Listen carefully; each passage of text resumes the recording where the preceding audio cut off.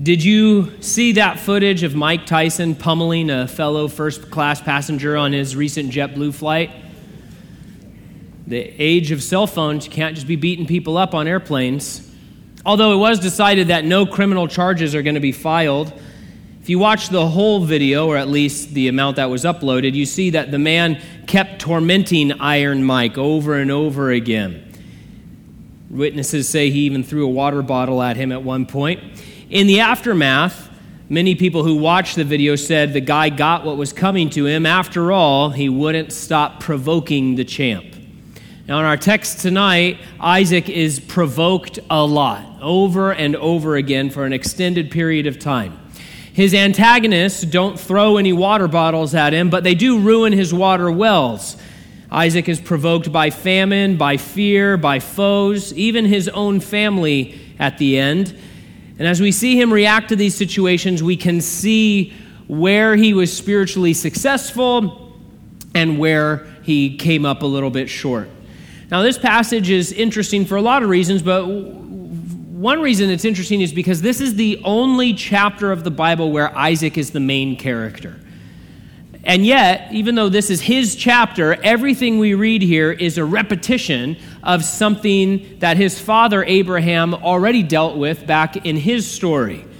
You know, when we watch a movie sequel, we expect them to do some new things, and that's why we want to go to the sequel, because we like the characters and we want more story. We want something new. Reviewers get angry when it's just the same old plot done a second time. Think Home Alone 2 or one of the 40 or 50 Pirates sequels that they did, right? It's always the same thing, just retread over and over again. And we don't like that in our movies. And so why would the Lord include something like that here in Genesis? Well, when we're talking about our regular lives, it's good to remember that there's nothing new under the sun. There is no difficulty that you and I might face which would be a new experience that God has never had to deal with. There's no challenge uncharted, no provocation that is unprecedented. The things that we experience may be new to us, but they're not new to the Lord. And He has given us the record of Scripture so that we can receive His navigation for the challenges that we're going to face. Paul, of course, referenced these Old Testament stories, and he said, these things happened as examples, and they're written for our instruction. And so we see the same things happening to Isaac that happened before, but that's good because similar types of things are going to also happen to us as we live a regular life and as we walk with the Lord and as we encounter different people in different situations in this world. And so let's examine Isaac here, who faced a variety of provocations in chapter 26. Starting in verse 1, it says, there was another famine in the land in addition to the one that had occurred in Abraham's time, and Isaac went to Abimelech, king of the Philistines, at Gerar. We're not given enough details to be sure when exactly this took place. Some think it was before Isaac had his boys. Some think it was after. What we know is that it was at least 40 years after Abraham had his interactions with the Abimelech in Gerar. Abimelech was a title, not necessarily a proper name.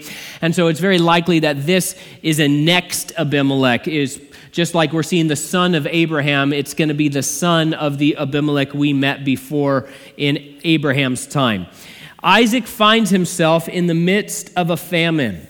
When we are provoked by something that is out of our control, something like a famine, a crisis like that, what should we do? We see here that Isaac packed up and set off towards the coast. That's what his father had done before. But there's a spiritual component too. Look at verse 2. The Lord appeared to Isaac and said, do not go down to Egypt. Live in the land that I tell you about. Stay in this land as an alien, and I will be with you and bless you. For I will give all these lands to you and your offspring, and I will confirm the oath that I swore to your father Abraham. I'll make your offspring as numerous as the stars of the sky. I'll give your offspring all these lands, and all the nations of the earth will be blessed by your offspring, because Abraham listened to me and kept my mandate, my commands, my statutes, and my instructions. So Isaac settled in Gerar. Perhaps Isaac was on his way to Egypt and so had to be told by the Lord not to go down there. That seems likely. After all, that is also what his dad had done previously. In multiple ways, we're going to see Isaac following in the footsteps of his father. But he seems to have a somewhat selective memory as he's making these choices. He doesn't seem to remember that some of these great ideas that his dad had ended up causing really big problems for the family and for the family of faith and even for Isaac himself. But here we see that Isaac was provoked by a famine. It was a high-level crisis out of his control. And so what was he to do? In that situation, the Lord provided leading. He had to go somewhere, otherwise his flocks would die. So where should he go? In this case, he shouldn't go to the natural place, which was Egypt, but to the place of the Lord's choosing, which is always God's leading for us as we walk with him. Whether we're facing a famine or not, God always has a place of choosing. God always has an opinion. God always has a destination that he wants us to follow him into, rather than just sort of sitting down and doing the math ourselves and figuring out what we think is best. One scholar points out that the word for live in the land there is a Hebrew term that conveys the idea of tent there temporarily. And it reminds us on a devotional level that anywhere we find ourselves in this life, it is just a temporary lodging place until we finally make it home. You may have it made in the shade. You may be going through the valley of the shadow of death. Whether you're on the good side of things or the difficult side of things, whether you in your forever home, that people talk about that. We built a custom home. It's our forever home. And it's a term that we use, but of course, it's not our forever home. Our forever home is the one that Jesus Christ is preparing for us in the New Jerusalem. And so anywhere we find ourselves on this earth, in this life, it is a temporary lodging place. The Apostle Paul calls these bodies tents that we're going to fold up one day so that we can put on our immortality. And so don't become so wrapped up in anything here on earth that you forget where your real citizenship is. I've had an opportunity to go a couple of times overseas to the third world. I never think, I can't wait to stay here in the third world where there's no hot showers and there's, the places I've gone, there are never toilets that you can put toilet paper in, that kind of thing. I never think, you know what, I'm going to build my forever home here in Pucallpa or here in Colombia, right? And in reality, the worst of the third world compared to our world here, our life here, is still nothing in comparison to the best of this world in comparison to heaven, right? And so our citizenship is in heaven. We don't want to forget that, even when we are about our lives and about our business for the Lord here in the place that he has scattered us. Now, when Isaac was provoked by famine, he received the Lord's leading and he obeyed. And we should just take a quick minute to see here in verse 5 that the Lord's to be obeyed. God is not just sort of a weird power or a force that we, engage with from time to time. Look at that list he gave there. He kept my mandate, my commands, my statutes, my instructions. Your version might also say he obeyed my voice, right? So the Lord is giving this big list. He's like, I have something to say. I have commands for you. I have principles for you. I have mandates for you. You must do this. And of course, all of the commands and the words and the directions and the mandates of God come from a place of grace and love out of his character and his nature for us. We don't need to cringe away from God as if he's going to beat us down or anything like that. But this is the King of Kings who has a mandate for us. He has commands for us. He has statutes and instructions that must be followed. And so we see that Isaac obeyed. And in this sweet interchange, we see the faithfulness and the graciousness of God, as we always do. Abraham, the father of faith, the friend of God, he had a very special relationship with the Lord. He was gone, but covenant was still on. The Lord didn't say, you know what, I was friends with your dad, but you're not really, friend material, We're not best friends, we're just good friends. Like the Lord didn't say that to him. He said, man, the covenant's still on. I'm still present. I'm still here. I'm still going to do everything that I said, everything that I promised to your dad. That's still going. And best of all, he said, and you know what? I'm going to be with you too. It wasn't just about my relationship with your dad. I wasn't just friends with him. I love you. I created you. I brought you into the world. I want to be near and dear to your heart because you're near and dear to my heart. And this is always what God has wanted for human beings. He wanted to just be with Adam and Eve in the Garden of Eden. When he came into the earth, he said, hey, here's my name. My name's Emmanuel, God with us. We're told that in the New Jerusalem, we are going to see God's face, that he'll be so close to us, so present with us, that he will be our light. We'll have no need for the sun or the moon or the flashlight on our phones. The most important feature of your phone is the flashlight, right? Got to use that more than anything else. Here's what Revelation 21 says, speaking of our eternal state. Look, God's dwelling is with humanity, and he will live with them. They will be his peoples, and God himself will be with them and will be their God. That's God's idea of heaven, right? That's God's idea of just a really great time, spending time with us. Now notice, if Isaac wanted to enjoy that witness that God was talking about, he would have to listen and trust and obey. Had he said, okay, Lord, I'm glad that you've made this promise to me, but the smart money is to go down to Egypt. That's where the food is. That's where the provision is. That's where I should be going. I talked to my business manager, and he said, we need to get down to Egypt, so I'm going to go. Isaac could have done that. And if he would have done that, the Lord would not have abandoned Isaac or disowned him, but it's clear that Isaac wouldn't have been able to enjoy the blessing and the witness that God wanted to give him. And so the Lord said, listen, here's where you're going to find me.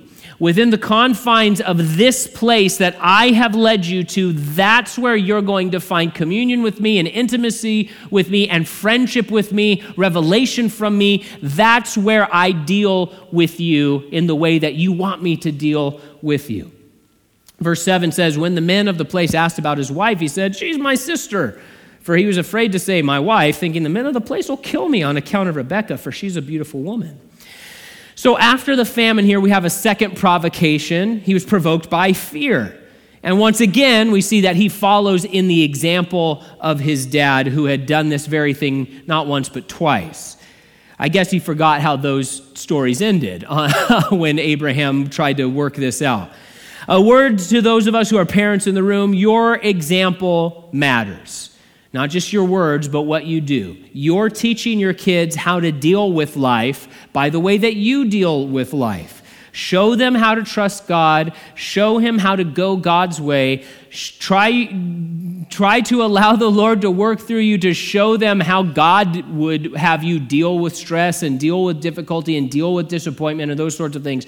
We're fallible human beings. We're not perfect. Parenting is a rough gig, as any parent in here knows, but our example matters. And training up a child in the way they should go includes us demonstrating that, hey, here's what God says to do, and so here's how we work together as a family to actually do it. When provoked by fear, Isaac chose to lie. So he falls short in this one. Here's the thing, lying doesn't help you. Well, I mean, every single one of us in here has lied, right? On a small level, maybe on a big level.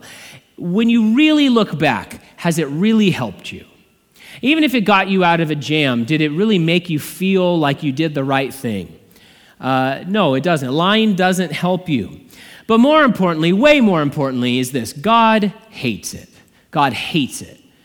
Proverbs tells us, the Holy Spirit speaking in Proverbs says that lying is detestable to the Lord. He can't stand it. It says, 7 things the Lord hates, and a lying tongue is one of them. When provoked by fear, Isaac should have decided to be true, to cling to the truth. He had just received strong personal promises from the Lord.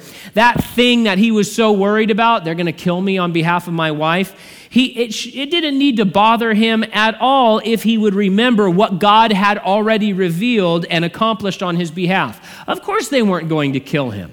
Now, that would have taken a great deal of faith and trust in the Lord. It would have had to look out there and say, man, like, even though it looks like I'm outnumbered, even though it looks like I'm in trouble, I know that they aren't going to raise their hands against me in this case because God has said X, Y, and Z to me, and I believe what he has directly told me. Jesus has told us outright that we do not need to be afraid. He says, you don't need to be afraid, not because nothing bad will ever happen to you. He says, definitely bad things are going to happen to you. But Jesus goes as far as saying, you don't need to be afraid even of people who might kill your body. And again, he doesn't say, I won't let anyone kill your body. He says, yeah, some of you are going to die for my sake, and all of us are going to die one day if the Lord doesn't return before the end of our lives. But he says, even if somebody comes and kills your body, you don't need to be afraid. And he says, I have left my peace as a gift for you. He said, my peace I give you. It is a gift. And so in this kind of situation, this kind of provocation where we are provoked to fear, the answer is for us to walk in the truth. The Apostle John, in his third letter, he talks about how glad he is to hear that the Christians he was writing to were walking in the truth. In fact, he said he has no greater joy than to just hear that his little spiritual kids are walking in the truth. And so there's a lot of scary stuff out in the world, near and far, but the Lord says, you don't have to be afraid of those things because I'm with you. And even though we face suffering and we face difficulty and we face tragedy and those sorts of things, I'm not making light of any of that, but Jesus says, hey, you don't have to be afraid of those things. You can walk in the truth, and the truth is I will never leave you or forsake you. And the truth is that I love you. The truth that is that the very worst thing that can happen to you is that you are killed physically. And guess what? To be absent from your body means you're going to be present with the Lord. Verse 8 says this, when Isaac had been there for some time, Abimelech, king of the Philistines, looked down from the window, and he was surprised to see Isaac caressing his wife, Rebekah. Abimelech sent for Isaac, and he said, so she really is your wife. How could you say she's my sister? Isaac answered him, well, because I thought I might die on account of her. And so Abimelech said, what have you done to us? One of the people could easily have slept with your wife, and you would have brought guilt on us. So Abimelech warned all the people, whoever harms this man or his wife will certainly be put to death. Isaac would have had to get permission to live in this kingdom, this region in Gerar. And in those sorts of negotiations, historians tell us it wasn't unheard of for the man in Isaac's position to have to give up a woman into the harem, right? Now, that didn't seem to happen. But still, we have to conclude that in this situation, Isaac surrendered to fear. Fear pinned him down on the mat, and he tapped out, and fear won in his mind. Now, he would have known about the 2 times his dad had done this exact same thing, in this exact same situation, in one case in the same place, right? But he should have remembered that the lie doesn't work, and how God had miraculously protected the family of faith just as he had promised to do so. And so we see that even though he's being obedient to stay where God had him, at the same time, he really wasn't allowing himself to trust the Lord in faith. Right? So he's going through these motions of obedience in this situation, but can we conclude that he really trusts God in this decision? He doesn't. He says, oh man, I got to pull the ripcord here and figure out my own parachute in order to protect myself. And so he kind of has this strange, very human, very realistic reaction where he's obeying God, but also kind of not trusting God. And that's something that all of us struggle with. And it's such a good thing for us to see in the testimony of Scripture that these people who we admire so much had like passions like us. They weren't perfect, and neither are we. But we're to look at Isaac's example and say, no, man, don't do that. The third time is not the charm on this lie. It did not work before. What do they say? Fool me once, shame on you. Fool me twice, shame on me. This is like, sin about my wife once, twice, third time is not working. It's not working. You need a new plan. And the plan would have been to walk in the truth and trust the Lord and know that the Lord was going to carry them through just as he had for Abraham and Sarah. And so he's really not trusting in faith in this situation. As a result, Isaac crashes on the rocks of hypocrisy. I'm sure you've heard it, but one of the biggest complaints the world at large has about Christians and about the church is that we're hypocrites, right? I'm sure you've had that thrown at you, have heard someone discuss that before. And you know what the sad thing is? Sometimes we are hypocrites. Isaac's being a hypocrite here. Now, that doesn't mean that, we all have to be perfect. Hey, tough beans. None of us are going to be perfect. It doesn't excuse hypocrisy at all. But, sometimes non-believers throw up the accusation of hypocrisy just as an excuse, a reason to not talk about their own mortality and their own relationship to Jesus Christ. But sometimes Christians are hypocrites. Sometimes we do say we believe one thing, but act in a very different way. And we should note here from Isaac's example how damaging hypocrisy is to our witness and to the Christian witness in a community.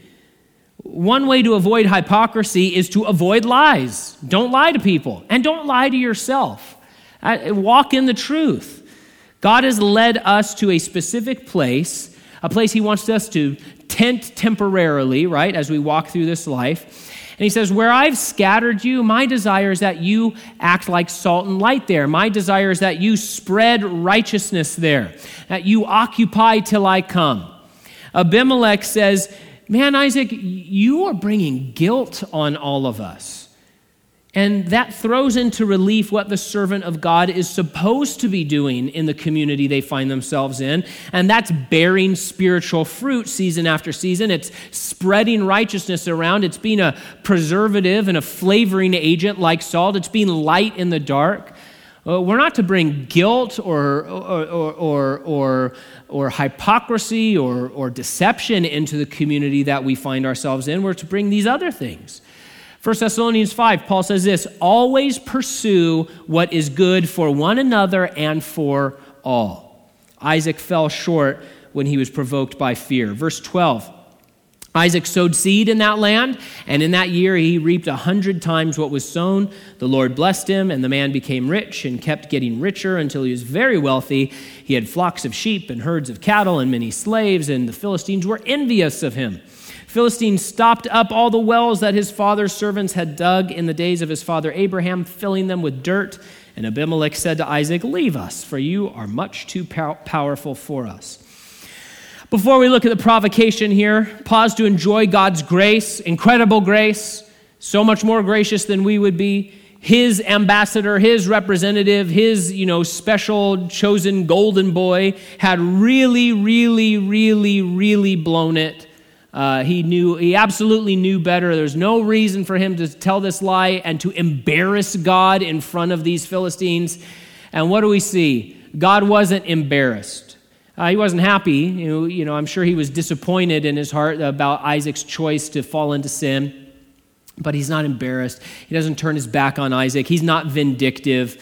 He stays yoked with Isaac. And he still works in his life, and he still showers blessings on his life. He says, I knew that you were going to do that from before the foundation of the earth. I love you still the same. And so the grace of God is incredible. Having come through the provocation of famine and fear, now Isaac will enter a period of life where he is provoked by foes. In this first wave, the people he had been living among for quite some time, people who had been his friends and acquaintances and people he traded with and worked with, they have grown jealous of his success. And so they not only push him away, drive him out, they actually come against him and vandalize and ruin his water wells. That's a big deal. Now, there's a sort of principle here that we should take to heart, and that's that wealth brings problems. We all would like to have a little more than we have, but the more we have, the more trouble we are bound to face. And the problems could become very acute very quickly. The more flocks Isaac had, the more water he would need right at the time where his access to water was being shut off. So an interesting principle. As a side note, we saw how lying doesn't help you, and here God's word reveals that envy and jealousy doesn't help you either.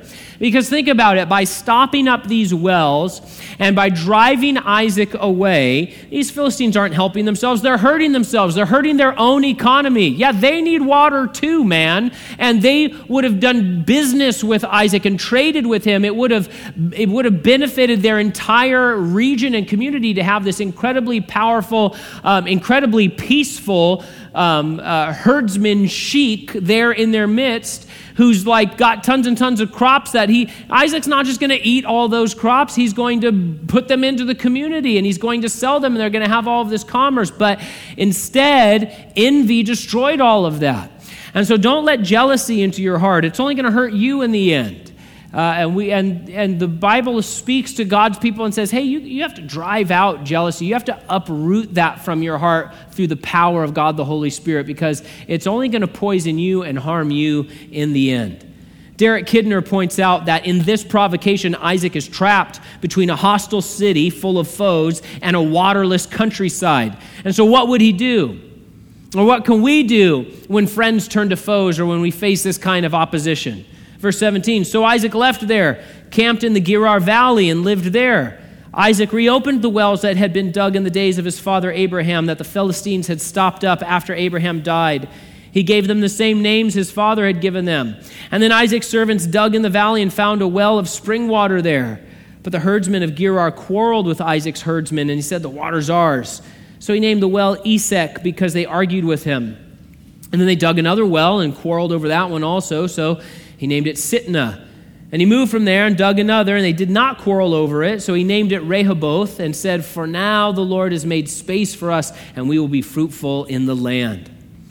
Today, in the real world, Christians are being driven from their homes in places like Laos. And also it was reported on and revealed that there is a concerted effort in parts of Israel to drive Christians from their homes as well.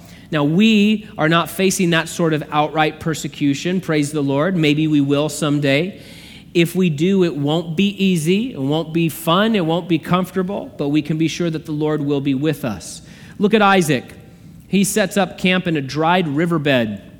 He's got hostile enemies actively destroying his access to water. He had to be thinking, okay, what else are they going to do? They're destroying my water so that trying to starve me out. I'm out here, I'm being pushed farther and farther into the wilderness, more and more isolated. But what do we see? We see the Lord's touch on his life cannot be thwarted. They can't separate God from him. The Lord was with him on the coast. He's with him in the valley. Believe it or not, that's true. The Lord could be with us in the Central Coast, but the Lord's also here in the Central Valley. Everybody wants to escape the valley. I get it, but the Lord's with us here. Now, Isaac did not retaliate. He just moved on. And then he moved on again. And he shows a remarkable level of patience.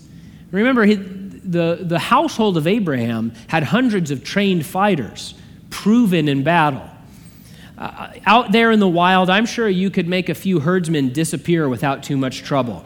Have you seen these stories that they're starting to find bodies in barrels in Lake Mead all of a sudden? And they're like, oh yeah, that's from the 80s, that's from the 70s or whatever. I'm guessing that in rural Gerar Valley, you could probably make a herdsman or two disappear when you're Isaac. But what does Isaac do? He doesn't retaliate, he just keeps digging. The people around him were unreasonable, they were unfriendly, they were targeting him unfairly. But he comported himself like a gentleman, giving up some of his rights in order to keep the peace. These were his wells. Remember, his father had done a whole legal deal with the previous Abimelech to say, these are my wells. They're mine. I dug them. And Abimelech said, yeah, I agree to that. And so these were his legally. And he gives that up in order to keep the peace. Now, generally speaking, we can keep the peace or be at peace in the hostile world around us. And we're called to be peacemakers. Now, it's not always possible. At some point, opposition and difference and persecution become so serious that perhaps God's people have to take flight. But in our regular lives, facing foes, the kind of foes that you might face, the ones who steal clients or backbite you or cut in line or make accusations that aren't true to your supervisor, those kinds of foes. Well, the Bible says we are to live at peace as far as it is possible with us. And we do so by responding to provocation with calm and patience and even generosity toward those who come against us. And Isaac does a good job at this. You know, Jesus said, bless those who persecute you, bless and do not curse.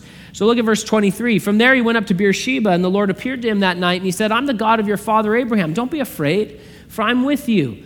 I will bless you and multiply your offspring because of my servant Abraham. So he built an altar there, and he called on the name of the Lord, and he pitched his tent there. Isaac's servants also dug a well there. As the Lord had spoken his promises multiple times to Abraham, so now we see him speaking multiple times to Isaac.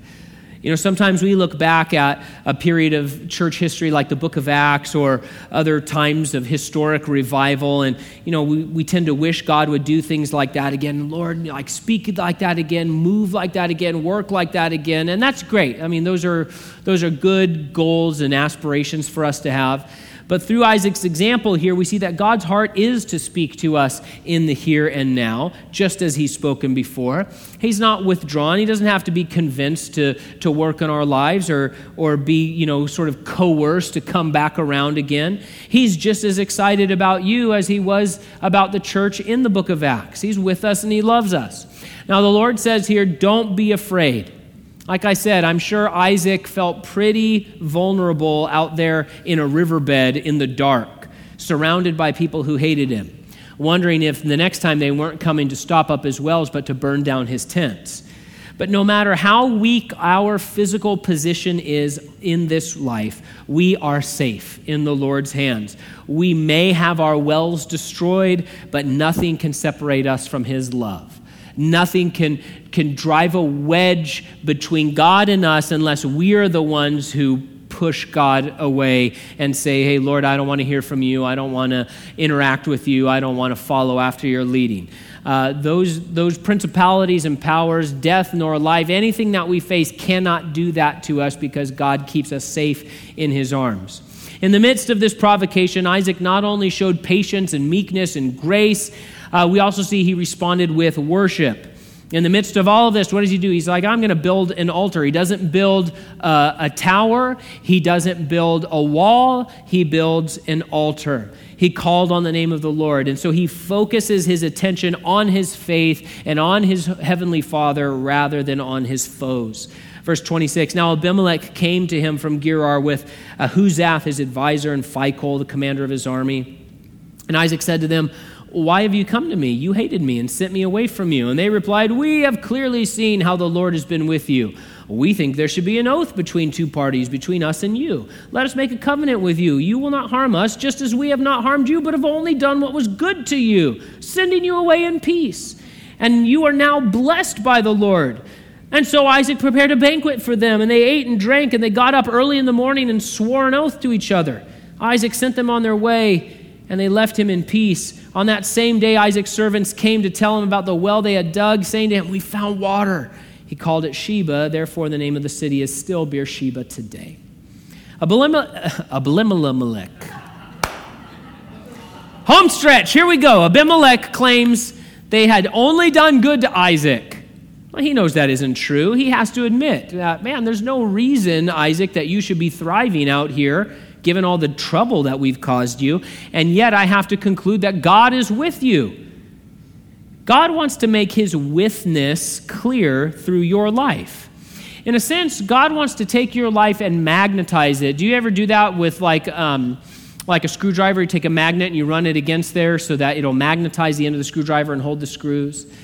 And so in a sense, God wants to magnetize your life so that he can draw the hard, metally hearts of unbelievers toward you so that they can hear about who God is and what he's capable of and how he saves.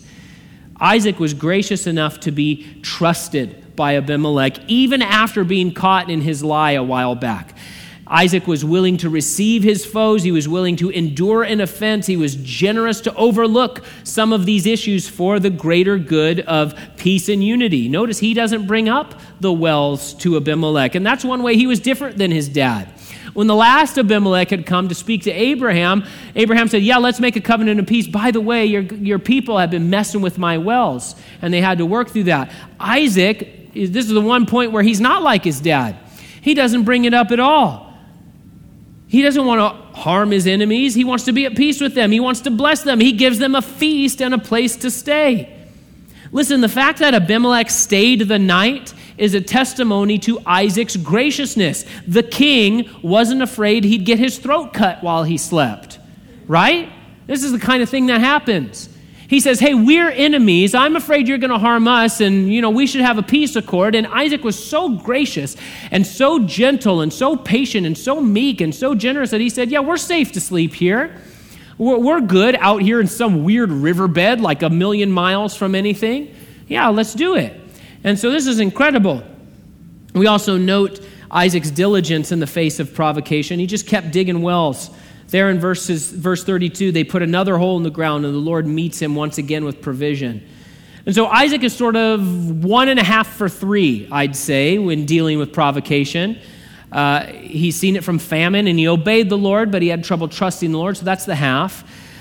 From fear, he botched that one, and then from his foes, flying colors passes that one. But then there's one more, his family. Verse 34, when Esau was 40 years old, he took as his wives Judith, daughter of Beeri the Hethite, and Basemath, daughter of Elon the Hethite. They made life bitter for Isaac and Rebekah. It's hard to believe that Isaac would have been negligent about his son's wives, especially when you consider the grand saga of how his dad dealt with getting him, Isaac, a wife. It says Esau took his wives, signaling perhaps that he refused to be under his dad's authority on this issue. The terms used there for make life bitter can mean that these ladies defied and provoked Isaac and Rebekah. In the end, we cannot force our family to do what is right or to do what is godly, but when provoked by family, we should remain faithful. As we saw last time, toward the end of his life, it seems that Isaac slacked off in spiritual things. He becomes more like Esau and less like Abraham, and it leads to greater family division. We want to follow through in God's grace and power, doing our part to live out the faith for the good of our families. And so are you being provoked by famine or fear or foes or by family? The good news is that God has equipment for you. God has direction for you. God has help for you. Don't go all Iron Mike on those around you. Instead, be led, walk in the truth, be patient, be gracious, be faithful, and you'll be blessed.